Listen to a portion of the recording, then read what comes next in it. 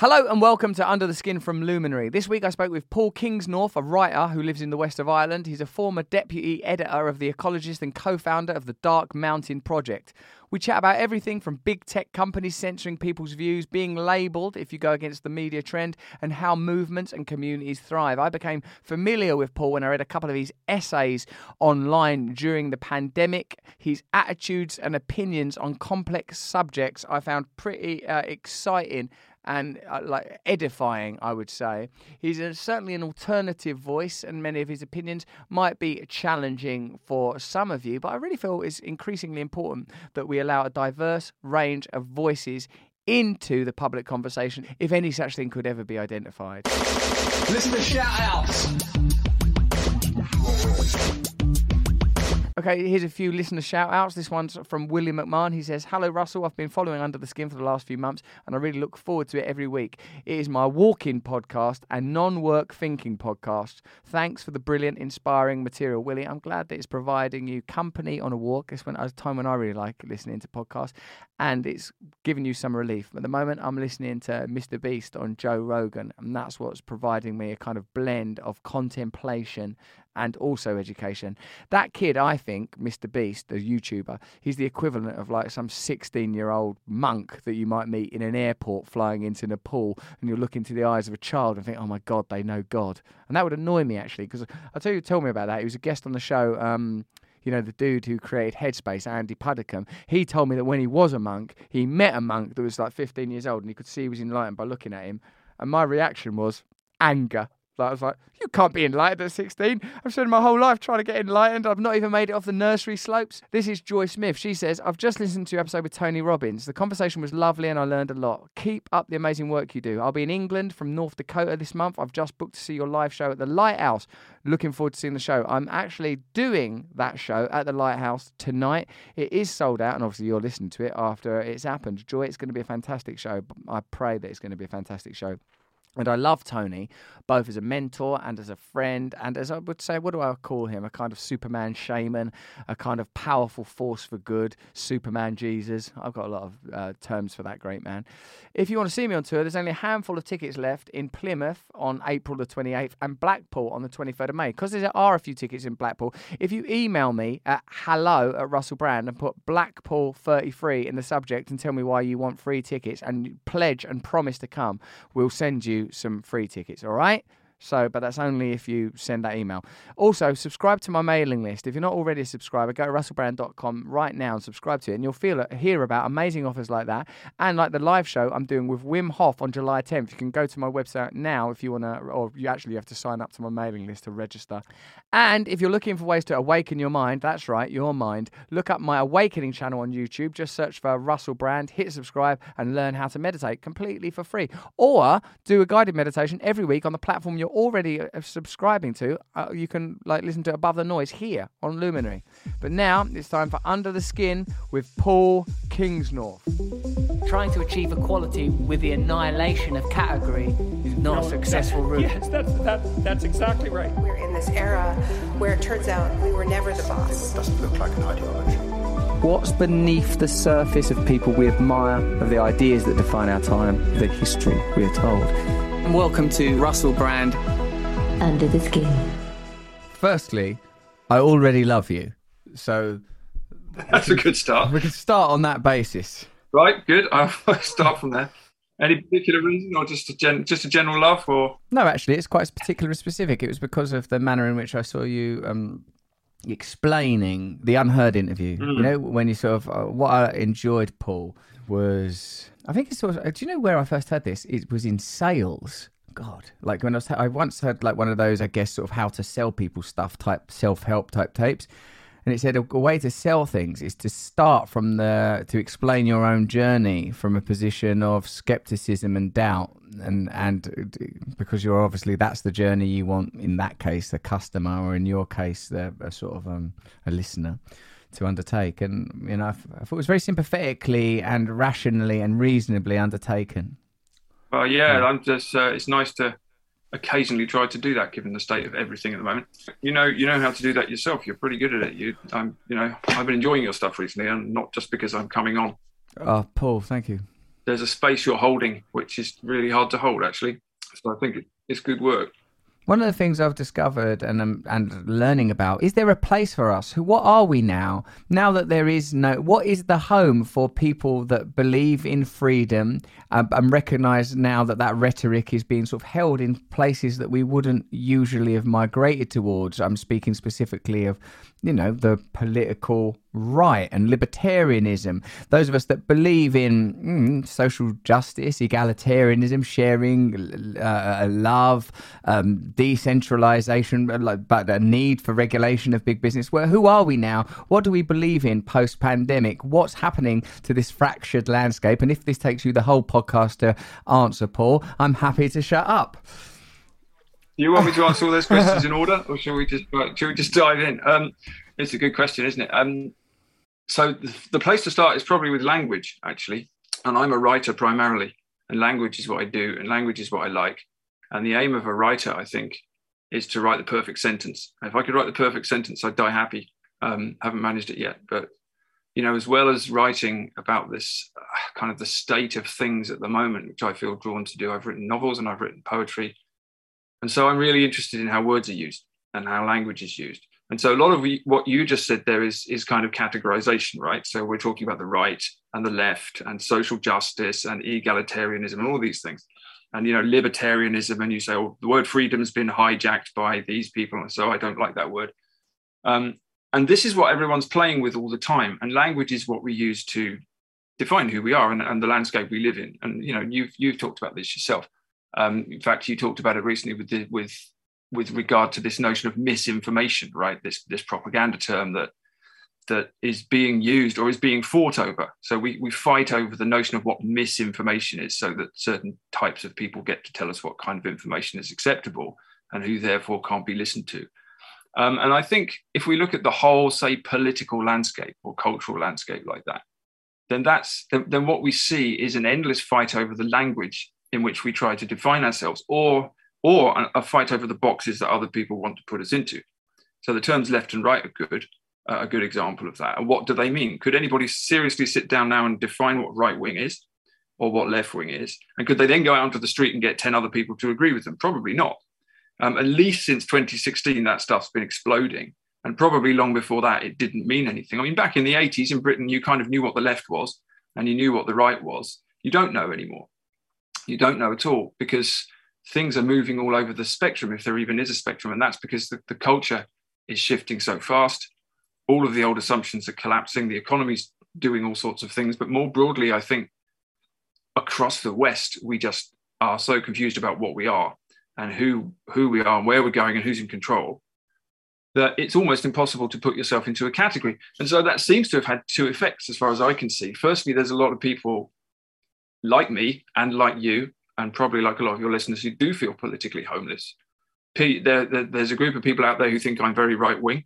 There's another group of people who think I'm very left wing. I don't know. I don't accept either of those labels. But the other thing it's done is it's obviously created this enormous polarization where people think they have to get into one tribe or the other and then throw bricks at the other tribe, which means that you're not listening to them. And that's the culture war. And then with COVID in particular, that seems to have the whole narrative about the pandemic slotted into that pre-existing thing, where if you love freedom, it's because you're a fascist. And if you don't want to wear a mask, it's because you don't mind if people die. And then the whole argument about whether you should take a vaccine or not, which ought to be pretty uncontroversial, becomes this kind of dumpster fire of culture war stuff, because there's some people anyway, and this is totally driven by social media as far as I can see, want to have fights. They want to get into this stuff. And we got to the point around COVID towards the end of last year, whereas I found myself, it's almost impossible to speak without, try saying 10 words in order around COVID and see how many thousand people jump on you. So we've got to a point where language is almost broken down in some way. So the challenge is almost to find spaces where you can actually talk to people, get heard, and then work out what you're trying to say, what they're trying to say, and also what you think. Because if we're in a hugely polarized time, it's almost impossible to sit down and say, well, I'm not sure about that, or I'm working out what I think about that, because one slip of language and you're cancelled. you're in that kind of state. So it's a very hard place to be. But yeah, I think we are in a kind of we're just in a huge pregnant widow moment. You know, the king is dead, the widow is pregnant. We don't have an heir. We don't know what's going on, and so we're not in a time where we can actually work anything out. I think we're in a time where we're in flux. We're moving from one state to another, and we don't know what things are going to look like in even 5 years' time. And so a lot of people feel like there's a huge amount at stake, which might be another reason for the kind of the venom. It's always kind of assumed there's a generational grandiosity in the assumption that it is us that's enduring and confronting the end times. But how can you dispute that idea with everything you've already described? You touched upon the fight for language, which I suppose could be seen as literally the intermediary terrain through which we can connect with one another. Then you also mentioned, Paul, the ideological collapse. And with these sort of mutating and shifting values and the inability to establish clear taxonomies or even sort of basic codes, definitions, does that point to that sort of epochal idea of a kind of a lack of a binding myth? Is, even though we're experiencing this through, like, first Trump Brexit, and I'm sure perhaps preceding that there were clear markers. Now, most vividly, the sort of the divisions around coronavirus that you've described. Do you think it does point to, you've already used that like very potent and poignant image of the pregnant widow? Is there something mythic occurring now? And if you believe that, what aspect of our nature do we need to access in order to find a place where we can resource some tools to navigate this liminal space you've described? Yeah, that's a great question. And that's exactly where we are.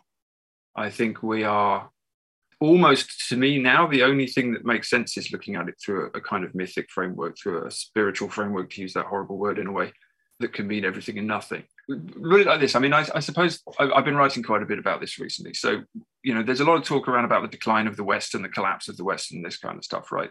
Which I think you're right, is obviously happening in some very clear ways. So we're in a kind of cultural collapse where all the forms that we thought we knew are falling apart, and we can't agree on new ones. So there is no binding story.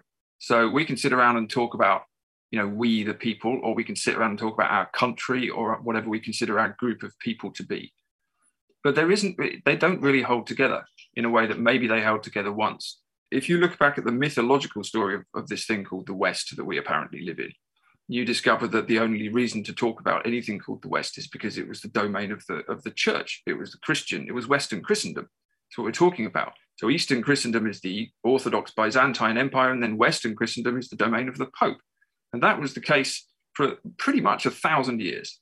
So for better or for worse, whatever your view on that, the morals, the ethics, but more importantly than that, the kind of the cosmological story of all of our people for 1,000 years was the story of Christianity. It's the story of Christ at the center. It's the story of the fall and the resurrection and all of these things that we know. Even now, we know them. And from, say, the Reformation onwards, but certainly from the Enlightenment and the Industrial Revolution, that story started collapsing and fragmenting. And by the time we got to the 20th century, most people in the West were walking away from it. And we've now got to the point, I think, where, certainly in Britain, I mean, it's just not a religious country. It's certainly not a Christian country. It's not a religious country. So that story, that cosmological story, we don't believe it anymore. And so it doesn't guide anything. But nothing's come to replace it. There's no cosmological story that certainly us as a group, whoever that is, have bought into. So that's why we end up in this pregnant widow moment. We can't agree on basic stuff because, even when I was growing up, say in the 70s, the 80s, the 90s in England, I wasn't Christian. No one I knew was Christian, really. I didn't have a religious family, didn't like religion particularly. But all of my assumptions and morals really were Christian. Of course they were. They always are, because that's our founding myth. And now that's crumbling. And I think younger generations now, particularly, they don't grow up with that myth particularly, but they haven't got anything instead. And the danger of that is you just then get into a swamp, which I think is where we're going. And social media accelerates this about 1 million times, where you haven't really got anything to guide you except your individual desire. So you define the world. So we all define the world. And that fuels everything from debates about gender to arguments about, all the culture war stuff is fueled by that. And again, we're in a pregnant widow moment. We're not obviously moving towards a new cosmology. We're not obviously moving back towards the old one. Some people are, but as a society, whatever that is, we're stuck. And so what that does is, think of this from a mythic perspective, right? There's a throne at the heart of every culture, put it that way. There's always somebody sitting on the throne at the heart of your culture. So for 1,000 years, it was Christ in the West. If you were in the Muslim world, it would be Muhammad as the prophet, right? There's always something that you give your allegiance to. If you dethrone that person, you don't get an egalitarian paradise. Something else comes to sit on the throne, something or someone else. Maybe it's the devil, maybe it's capitalism, maybe it's this system that I've taken to calling the machine, this great technological beast that has effectively enveloped us all. But easy way of saying it is you're going to worship something, but you're going to have something at the heart of your cosmology. And we haven't got anything that we really know, that we really understand. So I think there's something sitting on that throne, this machine, that is fucking with our minds, to put it mildly, at the moment. And we don't know what we're doing at all. We're totally lost. So I think it's kind of mythology all the way down at this point, That's some good stuff there, Paul. There's some proper some dark beasts slouching their way to that throne at the beginning. Yeah. Like I feel there's a few things that what you said. One was like just this idea came like sort of I don't know, 80 years ago, our culture, West Anglophonic, was fighting the Nazis. Then we're fighting the commies. Then we're fighting the commies in little bitty countries. Then we're fighting displaced non-local terror. Then we're fighting germs. It's sort of becoming more and more sort of dissolute and diffuse, and it's getting more feeble all the time. Yeah, tiny microcosms, and more unable to sort of picture it, and more and more less and less sovereignty, less and less sort of apparent dualism or clarity, and like there's obviously the sort of the kind of the sort of the hollow left by Nietzsche in its mists, are fulfilled only by, as you said, the individual desire. I once sort of said of like myself, like as a person becoming a celebrity in like the 2000s or early 2000s or whatever, I wrote all these books. I thought all of those books could have been called "What I Reckon." The whole culture. Well, that's a good description of my entire career, so thank you. This is what I reckon. I reckon this. And it's like that's sort of, this is enough for people to get by on. And the way you describe it is like, we have Christendom, then we have the Enlightenment and rationalism, and the tools that are used to dismantle this sort of central myth primarily leave only in my opinion, leave only the individual. Certainly they only leave what is measurable. And it's not only that we lost the myth, that we sort of lost myth making almost. We were so sort of keen to go, hold on a minute, this Christendom thing, it's oppressive, it's hierarchical, it's wrong. All the things that were sort of like legit reasons to discredit whichever particular religion you want to critique. In our sort of shared rapacity to dismantle it, we forgot that actually, hold on a minute, there's something vital and necessary at its core. And all that's left for us is the acknowledgement that there must have been something deeply mythically true about Christianity that we have lost and that we must somehow revive. And what are going to be our methods, our ceremonies and rituals for this resurrection? Yeah, and also I think since we also look back now, don't we, and we say, oh, maybe there was a reason that some of those social mores existed. Maybe there was a reason that we had the notion of, say, I don't know, deadly sin was there. Maybe there's a reason that we thought that usury was bad, and that avarice was bad, and greed was bad, and lust was bad, or not bad, but certainly needed to be controlled. There was a reason for these. Perhaps there was thousands of years of wisdom behind the need to actually control the worst of our vices, because now what we've done is we've decided that because there's nothing left but the individual, then there's no reason not to do what would have been called indulging our vices by my grandmother. Over and over and over again, because they're not vices anymore, because we have no agreement on what's right or wrong or anything else. And yeah, that's exactly what it is. And the interesting thing about it as well is that precisely that we associated Christianity in the West with firstly these kind of quite oppressive structures, which they certainly sometimes were, but also that Christianity here had been bleached of its kind of mythic content, I think, over a long period, since the Reformation, I would say, and ended up being just kind of a list of moral rules. You know, you do this, don't do this. Here's a load of stuff that's a sin. Don't do this. Go to church on a Sunday, listen to a sermon, go home, and here's a list of things not to do and try and be good.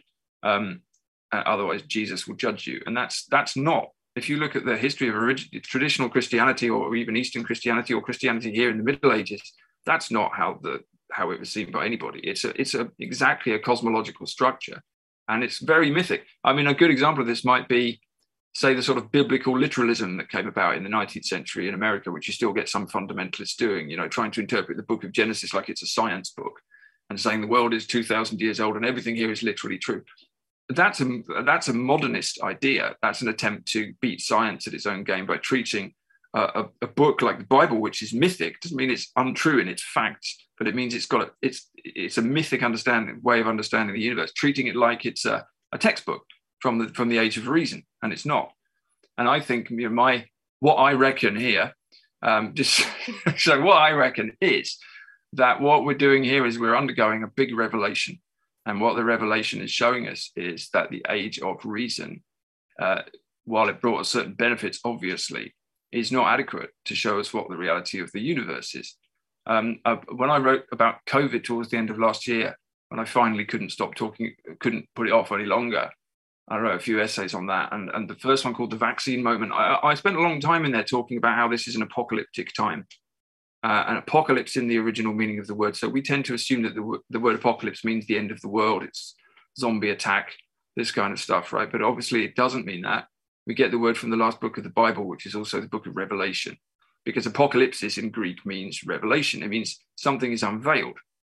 So when Christ is crucified, the veil in the temple is torn in two, right? Famously. And that's because the veil between God and humanity has been torn in two by the crucifixion. So we're able, having fallen from grace, having fallen from the garden, from communion in Eden, we're separated from God, and the work of Christ in the crucifixion and the resurrection is to rejoin us. So the path to God is open again. That's what the veil in the temple being ripped signifies. What we've got, I think, now is a revelation, an apocalypsis, which means an unveiling. So all that apocalypse means is unveiling. So something that was there already is seen now. So this is what COVID has done to my mind. It's revealed almost everything about our culture, right? It's revealed who was in control all the time. It's revealed that you can't trust a word the media says. It's revealed what's in all of our hearts. Are we authoritarians? Are we so-called libertarians? Are we cowards? Are we strong? Do we not know? That everything has been unveiled over the last 2 years. So it's literally an apocalypse. I love what you're saying about these revelations. So what we have seen is that which was always true, but was heretofore invisible to us, is that this is where power is. This is what's possible. This is what's in our hearts. So in a sense, there is a great gift in COVID. Before we move on to what kind of revivification or some resacralization of life, before we sort of start to look at what that might look like and how that would ever be politicized, perhaps in terms of just principles of organization, anarchism, for example, libertarianism, a few of these sort of ideas that don't occupy the central territory currently. I wonder if you'd just tell us a little more about the nature of these revelations.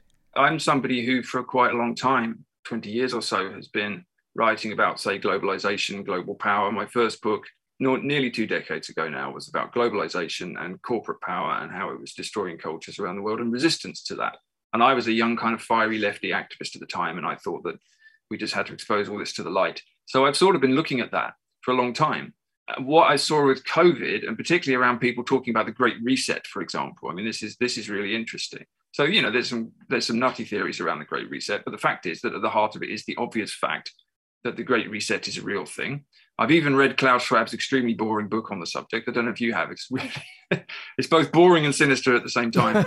Oh, a horrible combination. I'm bored and scared. It's a horrible combination. It's like that is the future, boring and sinister. Oh, that's the worst thing, Paul, that could happen. That's really ticked all boxes in two ideas. It's disappointing that you don't even get a kind of Terminator-style war against the machines. It's just kind of perpetual shopping whilst being watched by drones. That's what it's coming down to. But yeah, it's horrible. But you know, it's the same old agenda. It's the saving grace of global capitalism, technological control, huge corporations running the show. And people have seen it now. A lot of people have seen it through the pandemic because of this conversation around the Great Reset, and also just because of the obvious fact that you've had big tech censoring people's views for 2 years, really openly, and a huge number of people defending that. I never thought we would see that. I was probably very naive. I never thought we would see that. I'm also somebody who's worked in the media for 20 years. I've written a lot for newspapers. I worked in Fleet Street for a short time in the 90s before I fled because I hated it and I was terrible at it. But, so I know how the media works. So I always knew the media was kind of a propaganda system in a Chomskyan sense. But again, I've never seen it so naked. I've never seen the deliberate demonization of dissent, the simple refusal to publish stories. I mean, what's happening at the moment with these Canadian truckers? Try finding that in a British paper. I mean, unless they're calling them fascists like The Guardian does. But apart from that, you're not going to see it. And just the obvious, plain manipulation of news was stark in a way that it hasn't been before. Before, it's always been quite subtle. Now it was stark. And it was like, we have an agenda and this is the agenda. And if you don't like the agenda, we're either going to ignore you or we're going to call you this selection of names here. Conspiracy theorist, anti-vaxxer, far-right activist, whatever it is. So you've got the obvious reality of corporate power. You've got the obvious reality, I think, of media censorship and the promotion of propaganda. You've got whatever the hell is going on with government, and I still can't quite work this out. Is this the biggest cock-up ever, or is this a conspiracy, or is it a combination of the two? But certainly what I saw is, and again, I've always been somebody who's pretty suspicious of the state anyway. But I can say now that I don't think I could ever trust the state again to tell me anything that I would ever believe in. And I don't believe that if there was any kind of social contract that is in any way binding on me anymore. I mean, I'm not vaccinated, for example, so I'm obviously a Nazi. And I had to, along with many other people in my country, effectively be shut out of society for 6 months with a vaccine passport. You're in Ireland? In Ireland, yeah. And it was very, very strict here. It was pretty rigid. You could argue about the science of that all day, but the fact is that the vaccines don't prevent transmission of the virus, as we know. So there wasn't really a justification for that. But even if you could argue scientifically that it was a good thing, the fact that it happened with government emergency powers being taken with no debate, no public discussion, no dissent, virtually nothing in the media at all, that ought to terrify anybody, whether they've had a vaccine or not. And as I was trying to repeatedly say in my writing on that, the vaccine itself is not the point. It's the systems they build around it that's the point, without debate and consent. So I've seen, I've seen what the media is like, what corporations are like. I've seen what state power is like when it's really nakedly used. And I think probably having grown up, over the last few decades in Britain and Ireland in a quite liberal, easy-free sort of time, I was pretty naive about that.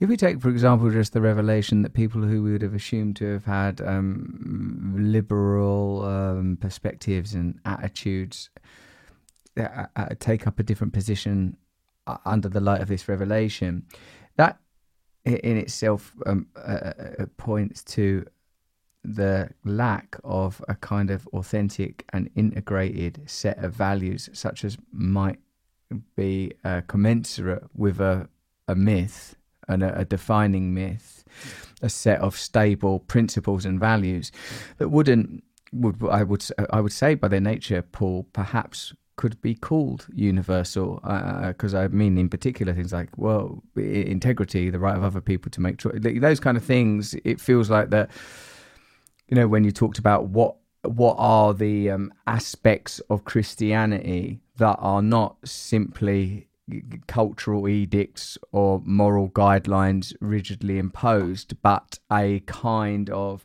the aspect of scripture of any in transdenominationally that is a tool to elicit a psychic state inaccessible through reason, a kind of the metaphysics of Christianity, an attempt to reach planes that will be necessary for dealing with reality. That doesn't necessarily need to be psychedelic or perhaps even transcendent. It might actually just be a way of harboring and accessing and understanding emotion, perhaps comparable to the way that you say that the COVID has been revelatory.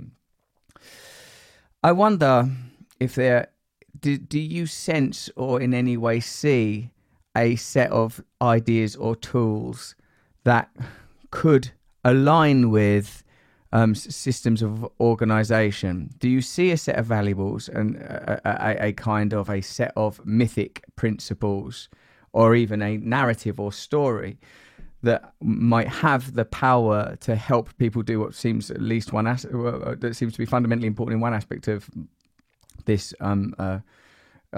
contretemps, like help us to come together, and even point to perhaps a way of organising differently? And I recognise that really what I've asked you to do there is come up with a religion and a political system for the post-apocalyptic era.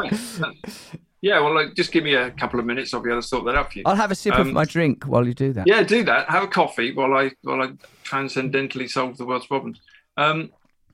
Here's the thing. So the conclusion I've come to is that you don't get a culture at all if you don't have what you're calling something mythic, but I would almost call something religious, something sacred at its center. So if you go back to that idea that there's a throne at the heart of the culture grows from sort of standing around that throne, or if you don't like the image of a throne, it's almost at the center of a lotus or something. There's a sacred thing, a sacred person, a sacred claim that is somehow connecting you to God, I think, at the center of the culture. And you can see that everywhere. You can see that from the smallest indigenous tribe to the biggest civilization, whether it's Rome or Byzantium, whatever it is. There's a sacred thing at the heart of that culture, which at least it claims in theory to be serving. Now, in practice, humans are pretty broken, fallen creatures, and so all of the institutions we set up end up being corrupted, including all the churches. But that doesn't mean there isn't a truth at the heart of them, that they're set up to serve. So I don't think you can have a culture in the sense of a group of people who've come together in a particular shape, I suppose, without something sacred at its center. But here's the big thing: you can't invent the sacred thing. Right, you can't. That's you using your rational mind again. I mean, we've seen a load of this over the last 50 years. Let's invent a new religion, and here's what it should have in it. I mean, I used to be an environmental activist, and I was endlessly coming across people saying, "Oh, what we need is an eco-religion. Here's one. Here's what our values should be," and they'd sort of lay them out, and it would basically be sort of Christianity, Christian values with some trees, because people don't understand, I think, and Tom Holland the historian Tom Holland has written some great stuff on this recently. People don't understand the extent to which what we call liberal values come from Christianity. They just do, because at the heart of the Christian story is the notion that everyone's created in the image of God. So every single human being is a sacred thing, and every single human being's work is to get back into kind of right relationship with God. And from that comes the notion of human rights. If you don't believe that every individual is sacred in the eyes of God, then what basis do you have for human rights? You can claim that everyone should have equal rights, but why? Why should they? Why should I not decide that I've got more rights than somebody else? If you haven't got some kind of higher claim, I mean, a humanist would argue with me about this, but I would say that the humanist is wrong and they're not here, so I don't have to. We win by default there. Exactly, I win by default, which is how I like it. But I think that if you don't have that sense of something that is higher than us, basically, if there's not something higher than the human self, then we fall into the human self, which incidentally is the story of the Garden of Eden as well. And, here we are in communion with God and with every other creature and with all created things. And the one thing we're not supposed to do is eat this fruit from the tree of the knowledge of good and evil, because as soon as we do that, we become self-aware and we realize the first thing we do is we cover ourselves with fig leaves because we're embarrassed, because we've noticed that we're separate. It's the moment of separation from God and from creation, from everything else. And so the work is to get back into that creation. I spent at least the last 10 years on a spiritual journey. I was a Buddhist for a while. I was a Zen Buddhist, and I was a witch, actually. I was a Wiccan for a while, pagan, and I spent a lot of time looking into all mythologies. And then a couple of years ago, I had an experience which effectively made me a Christian. Completely blew me out of the water, and I've written about it a little bit. But it's what I regarded as Christ turning up and knocking on the door and saying, "Right, get it sorted now. Come." Come home and start the work. And it was entirely unexpected and quite unwelcome. I didn't want to be a Christian because of what I thought Christianity was. But I've ended up as an Orthodox Christian, an Eastern Christian, and I've discovered this whole tradition of Christian mysticism and asceticism going right back to, say, the Desert Fathers of the third century and the early Christians, and which was pretty much died in the West. As I said, Christianity over here became a kind of system of moral rules and sort of social behavior, almost a social control system, but certainly a polite and respectable thing, which it was never supposed to be. But what I've discovered to my excitement is that actually at the heart of the faith that founded the West is a system of mysticism, which the saints have been practicing for a long time, which is still there. It's still there in the Eastern Church. That's what's just kind of drawing me in at the moment. It's difficult to think about anything else. Now, I think it's important. We're talking about kind of political solutions, but I'm quite passionate about not connecting politics with religion in that way. I don't think you can build a politics around a religion in the sense that, you're not going to make Britain Christian again or something, or indeed anything else. But you can, on a personal level, reorientate the way you see whatever with that value system, if you believe it to be true. You can't do it if you're just kind of LARPing. You have to believe it.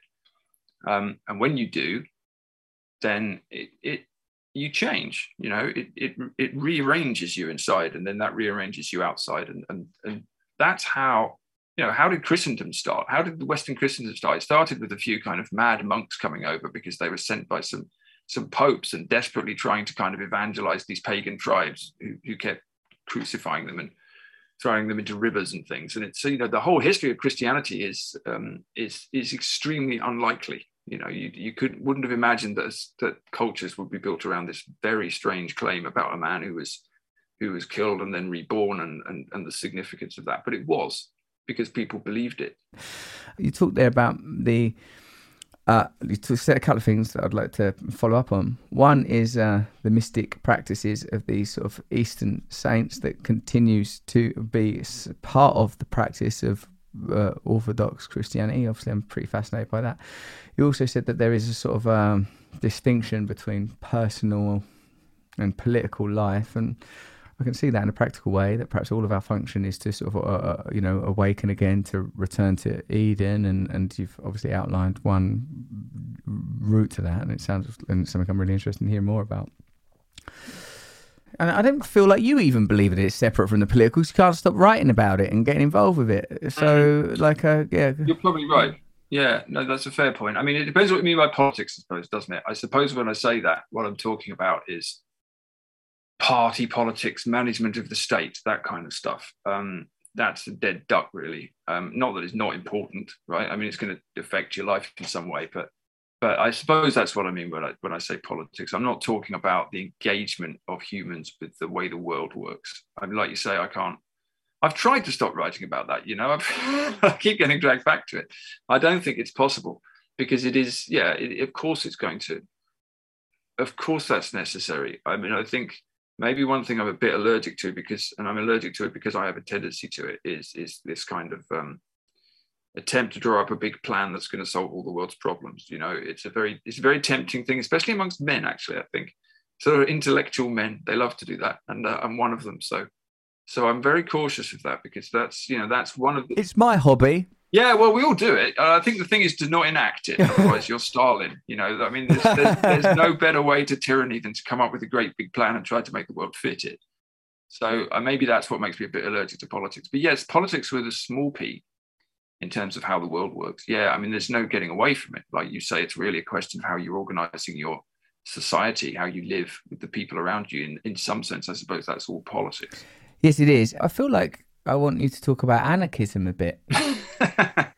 Why is that?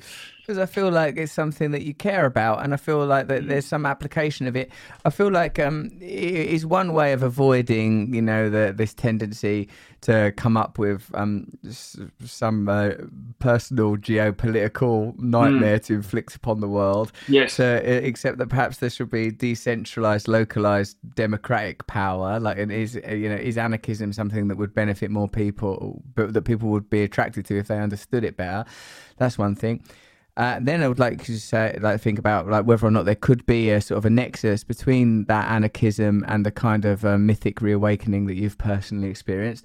And then to round things off, just to solve all of the problems in the next 10 minutes. Yep. Yeah, because otherwise I feel like many of these ideas sort of seem a little flat. How, without an alternative hegemony, how do you ever oppose neoliberalism? The fact is that localism, collectivism, all these sort of lovely ideas that sooner or later will be at odds with this evil force that's been revealed to us lately.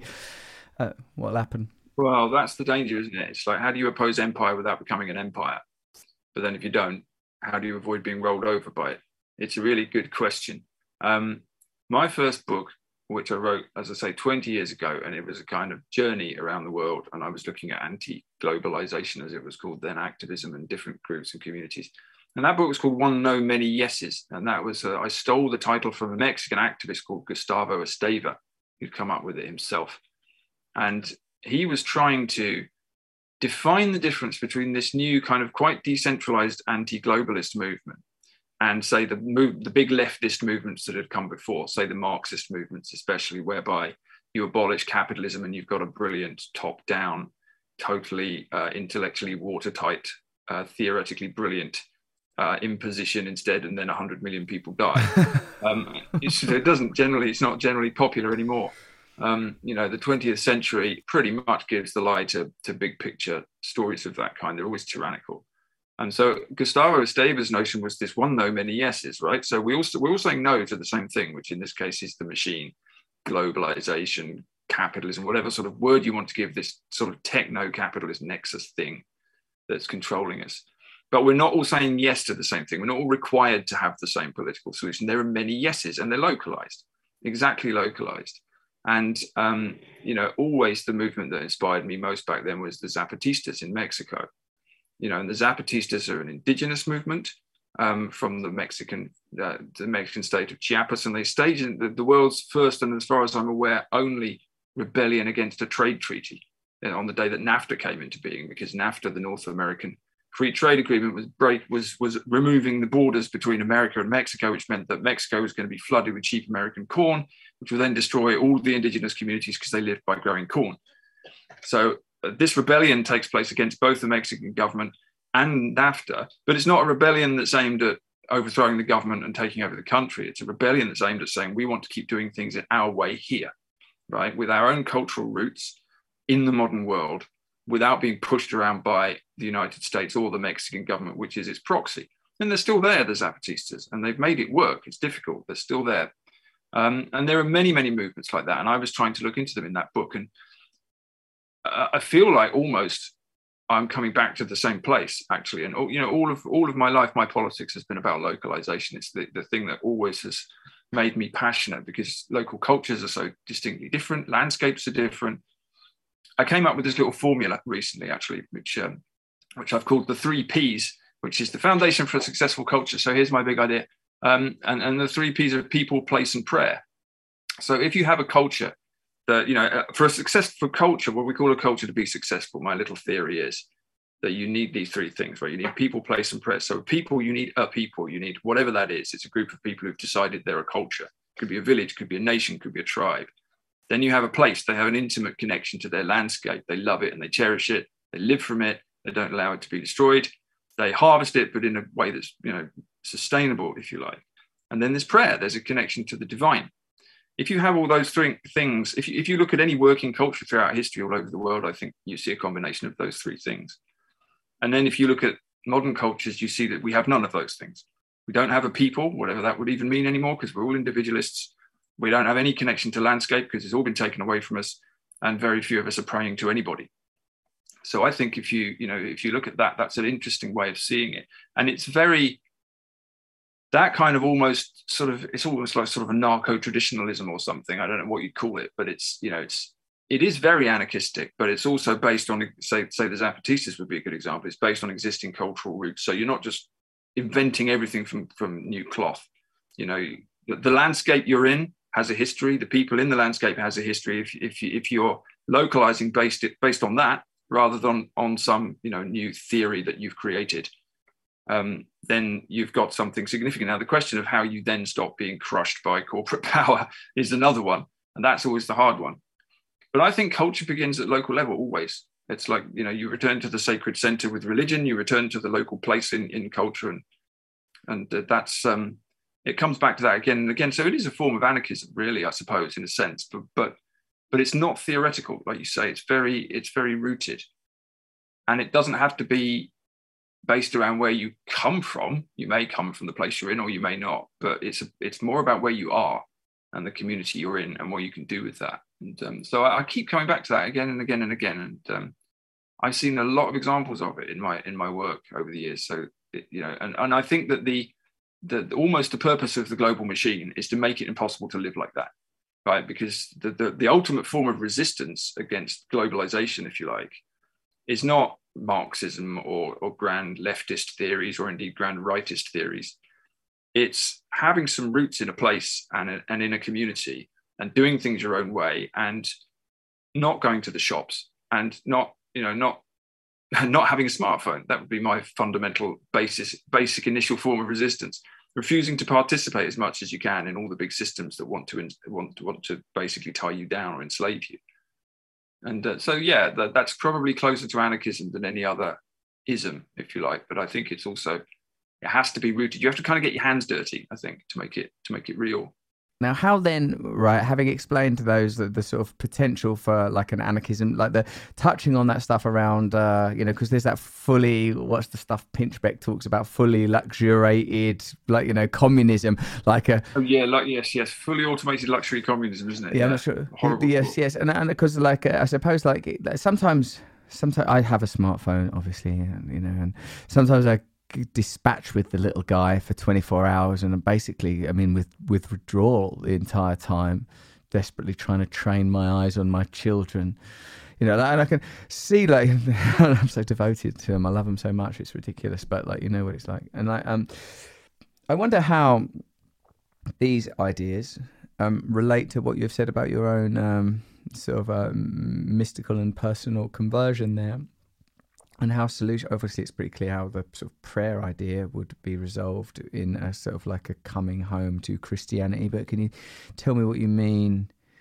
Like how does that relate to what we're discussing? How has it provided you with a solution that is beyond an individual one? And if it is just an individual solution, if you forgive the audacity of this question, how is it not just a progression down that path of individualism? That idea that when you talks about enlightenment, do I mean really I just want to feel better? Yeah, well, that's always a good question. Well, in a way, there's always a tension between these two things, because if you're talking about the politics of the world and forming communities and how to live in the day-to-day, Christianity is in some ways, especially the traditional version, it's almost a challenge to that, because firstly, it's universalist. Anyone can be Christian from anywhere. The faith is universalist in that sense. So it's not a sort of particular local thing. And, Christianity has also displaced a lot of traditional local faiths and religions over time, sometimes peacefully and sometimes very much not. So there's that sort of tension, I suppose. But there's also, I think the thing about the Christian story and the Christian claim is that at the heart of it is the need to get crucified, which nobody wants. So we're all supposed to.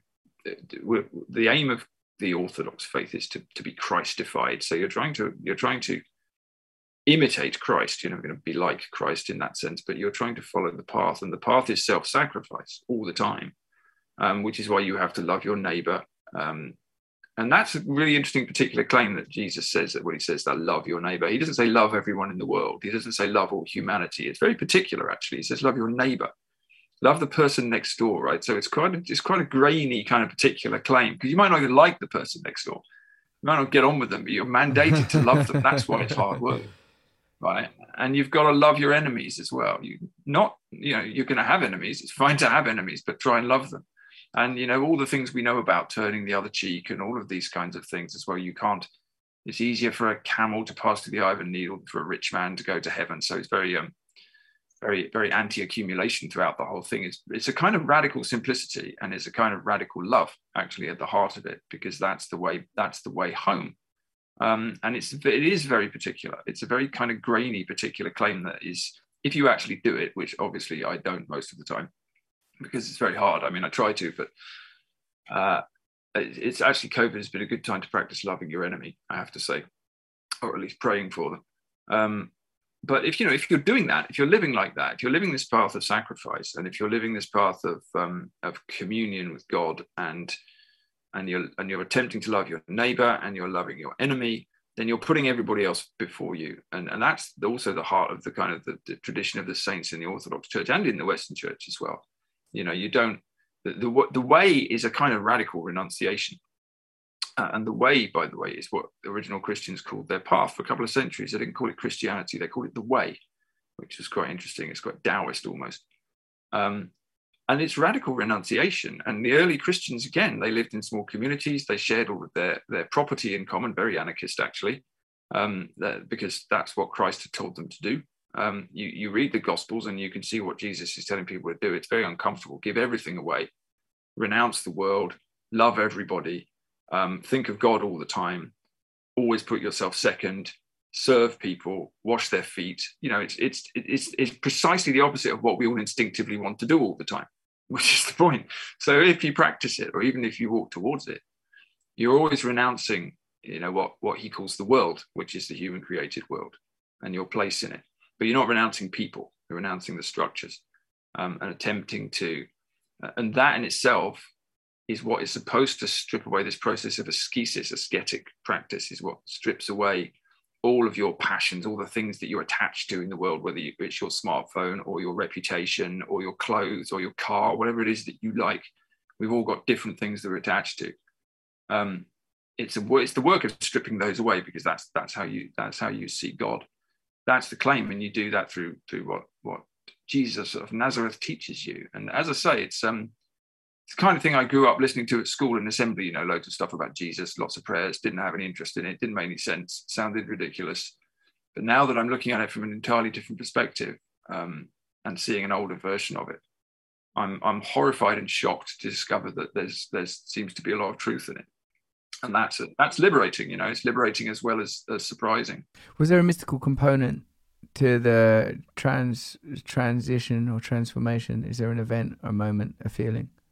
There was, for me. There was a couple of things that happened to me. I mean, I started having, at the time, I was searching for this religious truth that I thought was going to be out there.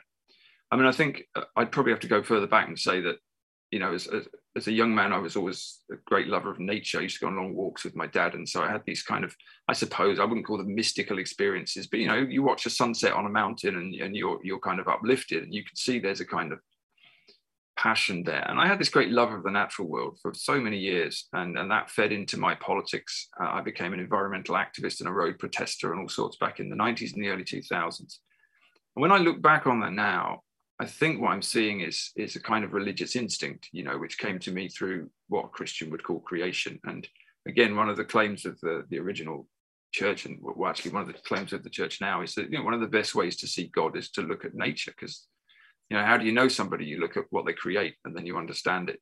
If I want to know Russell Brand, I might read his books or look at his podcasts. I wouldn't know the essence of him maybe, but I'd get a good idea of who he was. So that's it seems to me like even a lot of my environmental activism was an attempt to find truth in some way, to respond to this religious experience I'd had, or spiritual experience, where I couldn't bear to see nature destroyed, because I was so connected to it in a way that wasn't rational. It wasn't about sustainability or carbon or something. It was like, no, what are you doing? How can you destroy this forest? That's so obviously a holy place. And it still continues to bemuse me that we can do what we're doing to the world and that people can't see it. I mean, obviously a lot of people can, but the people with the chainsaws can't. And so I think that was all a spiritual experience. And then it just became, in my 40s, it became much more specific, and I ended up, as I said, in Wicca, which is kind of the Wiccan coven, the classic sort of witch coven I was in. I'm almost embarrassed to say it now, but it was good fun. You get to go to the woods and wear a cloak and do spells and things. That was great. But I started having experiences which were very obviously Christian, and I felt like I was being told very clearly to get the hell out of there, which was really interesting to me and a bit weird. And I was having dreams and I was having experiences, and I would be in a house about to go and do some magical working, and I would feel so sick that I couldn't stand up. All sorts of stuff was happening to me. And then I had a very particular dream with Christ in it. And then I had an experience when I was... What Christ looked like? Well, I'm afraid to say, look a bit like you, actually, Russell. Right? It's the thing. It's starting to make sense. It's the beard. it was you all along. You've ruined everything. No, it's the beard and the long hair, I suppose. But it was more of an impression. It was very clearly him. And he was very clearly... I was very clearly, it was like, this is the next step on your spiritual path. And I was resisting all of this at the time. I was telling myself it was nonsense. Then I had a very particular experience when I was just sitting in a little school hall watching my son playing guitar in a little concert orchestra that he's in. And I suddenly had this experience, similar to things I'd had on Buddhist retreats before, actually, but more powerful. This horrible word oneness is the only way I can describe it. This intense love for everybody and everything, which is really not my normal state, but it was then. And I knew that was Christ again. And so I just had to give in, really. And that's what I did. And here I am. And it's strange. It's a strange thing to talk about, but since I've written about it, I've had goodness knows how many emails from people who've had similar things happen to them. So, and this is what I mean about, I think, if you're going to have a sort of a spiritual basis for anything you do, it has to be something that you really believe is true, and maybe I'm just deluded and this is all a fantasy, but I do believe it to be true. It's very beautiful what you describe. Thank you for sharing that. I got a lot of identification. The inherent feeling about nature, like a feeling like that's wrong. What's happening? It's not like an intellectual argument or like one that even, like when we began our conversation talking about like sort of language, of course, and like when you say like resources, it's no, we don't know, it's not, or even sustainability. You can't do it, like, because I feel like through my online stuff, I deal with people that are, let's say, somewhat navigate using what you might call right-wing talking points. And so when stuff like climate change and ecology comes up, they're already like, no, this is great reset stuff. And I'm sort of like, but the feeling, it can't be right to treat the ocean or the earth or the forest or the jungle or the animal, like it's not right. This is who we are, like, so I get that. And the sort of simultaneously visceral and transcendent experience of love, this I recognize what you mean. I recognize what you mean there. And I feel like, and also the sort of retrospective reimagining or reconnecting with childhood through a sort of a process of awakening. My brilliant therapist, Bruce, said life is not linear, but neither is it a circle, it's a spiral.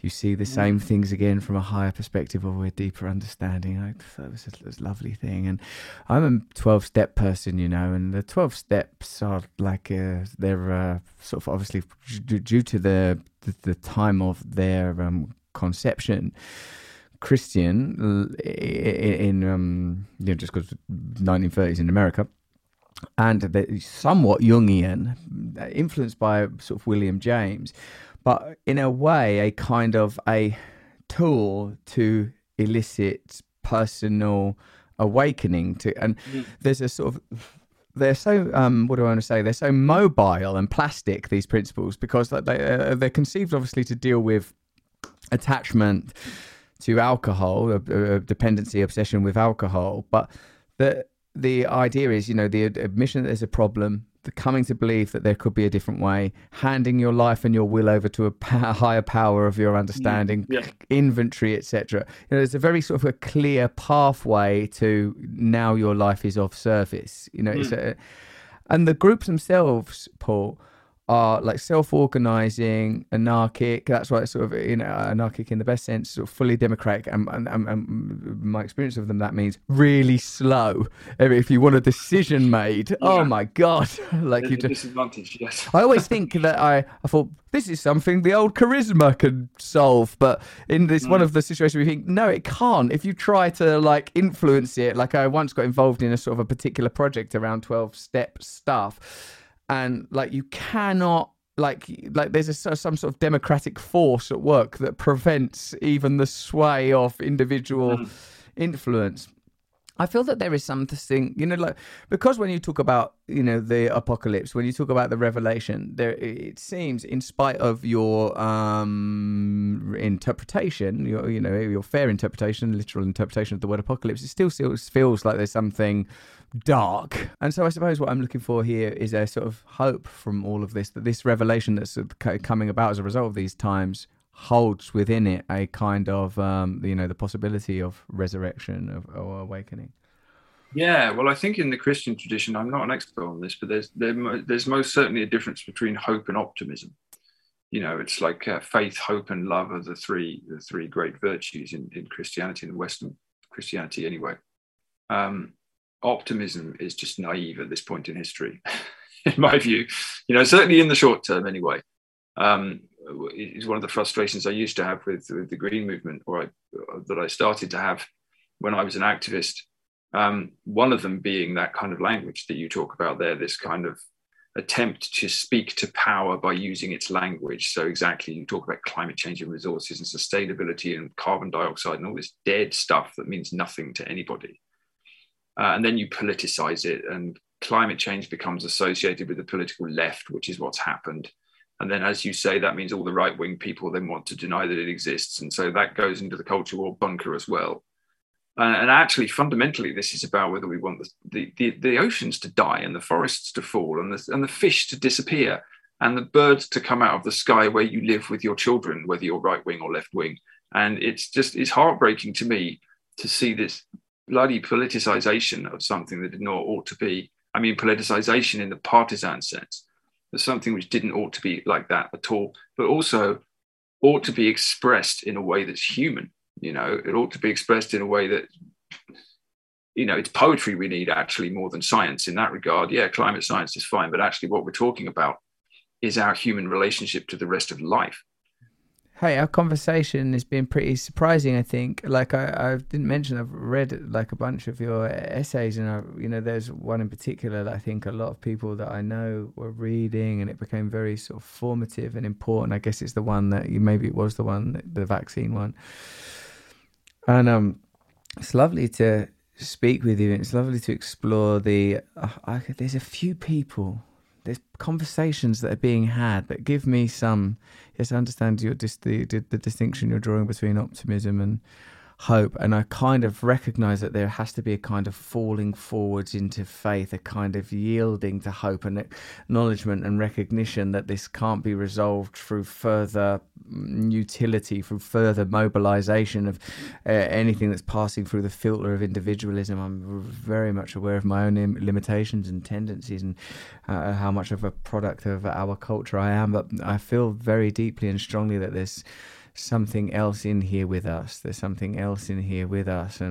it's I love being able to have a conversation like this one, where we're able to move between literal, practical, mythical, scriptural, and to recognize, really, I suppose, much as, again, as we were talking about at the beginning, the limitations of those systems of category, really, and the arbitrariness of some of them in those systems of category. No, I love that. There's something else in here with us. That's a great way of putting it. That's exactly what it is. And it's, I felt, what is it that Christ says when he talks to his followers? He says, my yoke is easy and my burden is light. He says, if you follow me, it's actually surprisingly easy, he's saying, and it lifts something off your shoulders. And I certainly have found, well, since I became a Christian, but also weirdly, since the pandemic sort of really intensified. At the same time, I've kind of felt angry and despairing on one level. But in another way, I've felt, I'm actually strangely hopeful that things are changing quite fast here. And like you, I've had a lot of conversations. I mean, I write about this quite regularly. I have a lot of readers write to me. I have a lot of comments on the Substack that I'm writing on. And it's just, there's a lot of things are changing very fast, and that's very difficult and discombobulating. And it does do things like totally remove your trust in the state and totally remove your trust in the media that we talked about earlier. But then that's liberation as well, because you haven't got those illusions anymore. And it's like almost a lot of things are lifted off your shoulders, and people are sort of starting to say, okay, well, shit just got real, as the kids used to say, right? And so it's like there's a lot of spaces are opening up for conversations to be had and things to be seen, and people to realize what truth is and what matters to them and what their values are. And I'm weirdly feeling, as I say, not exactly optimistic, but hopeful about things, because at the same time as you're kind of dragged into this kind of dark material realm, something is lifting you up in the other direction. It is like something else is in here with us, And it's just, I've felt the same, and it's very interesting. I've had quite a few other people saying something similar to me recently too. So we shall see where it goes, won't we? Should we stay in touch then? Oh yeah, I think we need to. We need to come back in a year's time and see how much has collapsed. You do a rain check on, we could do a fact check on how much of this turned out to be true. A little rain check on Armageddon. Yeah, exactly. Yeah, how are we doing? How are we doing on the apocalypse? Thanks, Paul. Yeah, thanks for having me on. It's really good. Really enjoyed it. Thank you for listening to Under the Skin with Paul Kingsnorth. Please let me know what you think. If you're on Instagram, you can tag me at Russell Brand or tweet me at Rusty Rockets on Twitter, of course, using the hashtag Under the Skin. Any questions, any inquiries, any thoughts, anything you want or need, let me know. If you enjoyed this episode, you might like to listen to others, such as Sebastian Nyonga, who wrote the book Tribe. He's fantastic. He talks a lot about how, well, the thrust of that book is how returning war vets find it hard to adjust to society, not only because of fatigue from combat and the horrors of war, but also because it's better being in the army because people look out for each other. I'm simplifying it necessarily. Or Michael Mead, a brilliant episode where we analyse, which is what Michael Mead's been doing for his whole career, mythology and find universal or at least perennial themes throughout mythologies that can help us form perhaps some unifying global ideology that could save the world and create new interdependent autonomous democracies all over the world. But, that's just what I think.